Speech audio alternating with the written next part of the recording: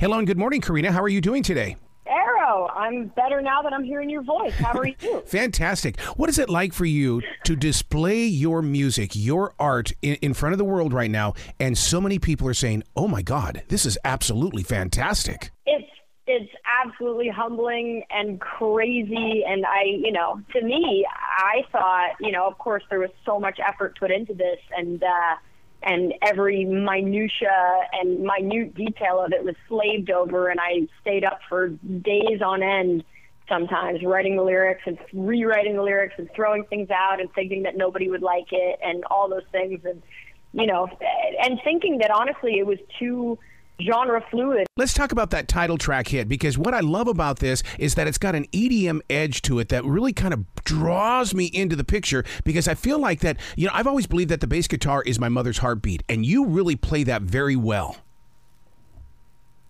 Thank you so much. I am a big bass guitar and sub bass and synth bass and, whatever it is fan. I love the low end. I like to live in that world for sure. And Joyride definitely has this pulsating thing throughout, and especially that hits in the choruses that I'm super proud of. And I think it's like a sonic bath that I never want to get out of.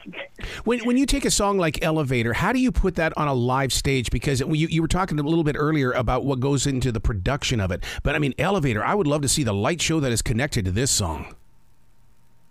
Oh, you have no idea, Arrow. I mean, Elevator was my second single, right? And for this record, it got a facelift because of the way Elevator came to life on the live stage. And in that, Elevator, the original, if you listen to it, which is totally also on Spotify and everywhere, it didn't have live drums on it, and it didn't have this bombastic live ending that we had developed over years of touring.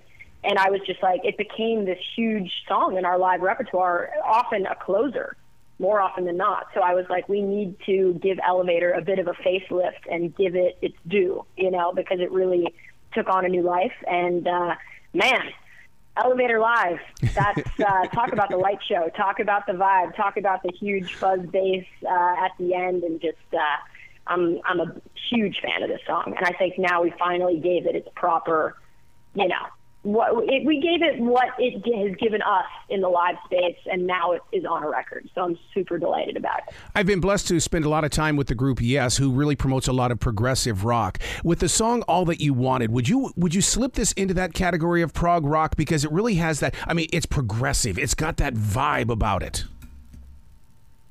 On All That You Wanted, really? That's awesome. I don't think of that tune in particular in that way, though I'm a huge Chris Squire fan, and I'm a big Yes fan in every regard, for sure. So if it permeates into tunes like that, that's awesome. No, to me, All That You Wanted is a synthy indie pop rock song with, psychedelia drenching it on all four corners. But I love that you think that. That's awesome. That's great for me. That's the thing about, my brain is so chameleonic, genre-wise, that, so many influences that are disparate that you wouldn't even think, would permeate into each tune. I feel like people are picking up on things where I'm like, well, you make a good point, because how many years have I spent trying to be like Chris Squire? Many, so that's the cool part of all this. It's a cool thing. People are picking up little elements of it that I wouldn't even pick up on myself, which is amazing. The vibe that I picked up on the album Joyride is the fact that you love to explore, and I have to ask if you were inspired in any way by Depeche Mode, because that song Beacon, I swear to God, I've heard that thing 30 times already.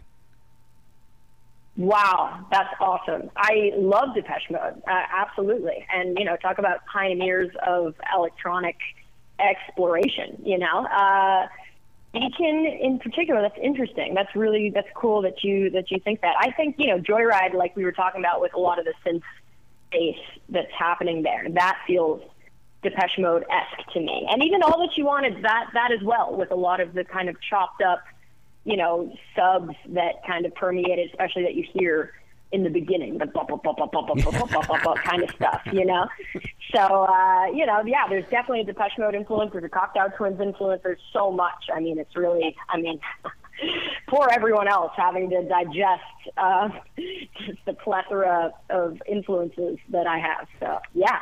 Certainly. Love Depeche Mode. Speaking of influences, I love the idea that music is, they're bringing forward the women on the bass guitar, because here in Charlotte, we've got Abby Kay, who's tearing things up in Nashville right now, and then you on the bass guitar. I mean, it's almost like especially when I listen to your music, I feel like there's some sting, and I also feel like there's some rush in there. There's just so much involved with the way that you're bringing that bass guitar forward.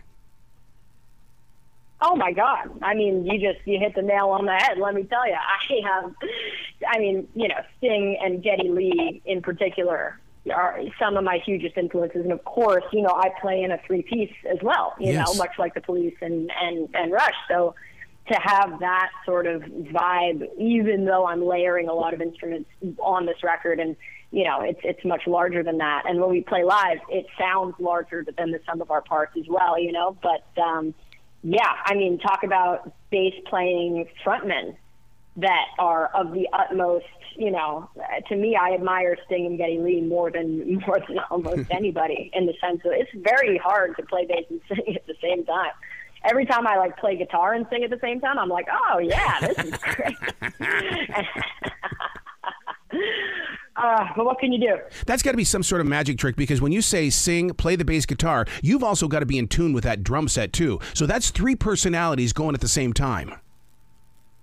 Oh my God! I mean, tell me about it. It's it's one of those things where you're just like, well, you dug this grave, baby. Now you got to lie in it. Now you got to be, good. Now you got to actually own up to what you've written, and bring it to a stage and have it translate. God willing, It's a challenge that I am up for.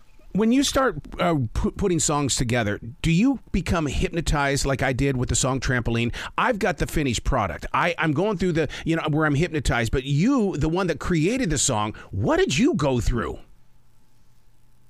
I went through hell in a handbasket, Arrow. I went through absolute days on end torment. I went through, nights on the floor of my bedroom, scrawling away lyrics, throwing them away, thinking they were terrible, rewriting, writing again, et cetera, and just, that one in particular, it has gone.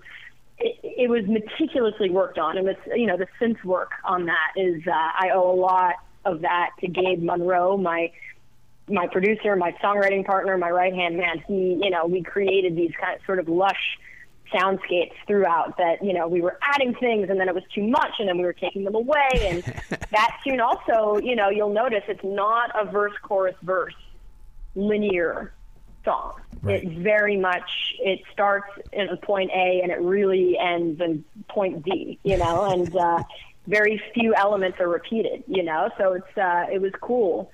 And then Trey Anastasio, for him, he heard the original demo of it and was like, the part that sticks out to me the most is when we wake up, will the lights go out? When the lights go out, is it over?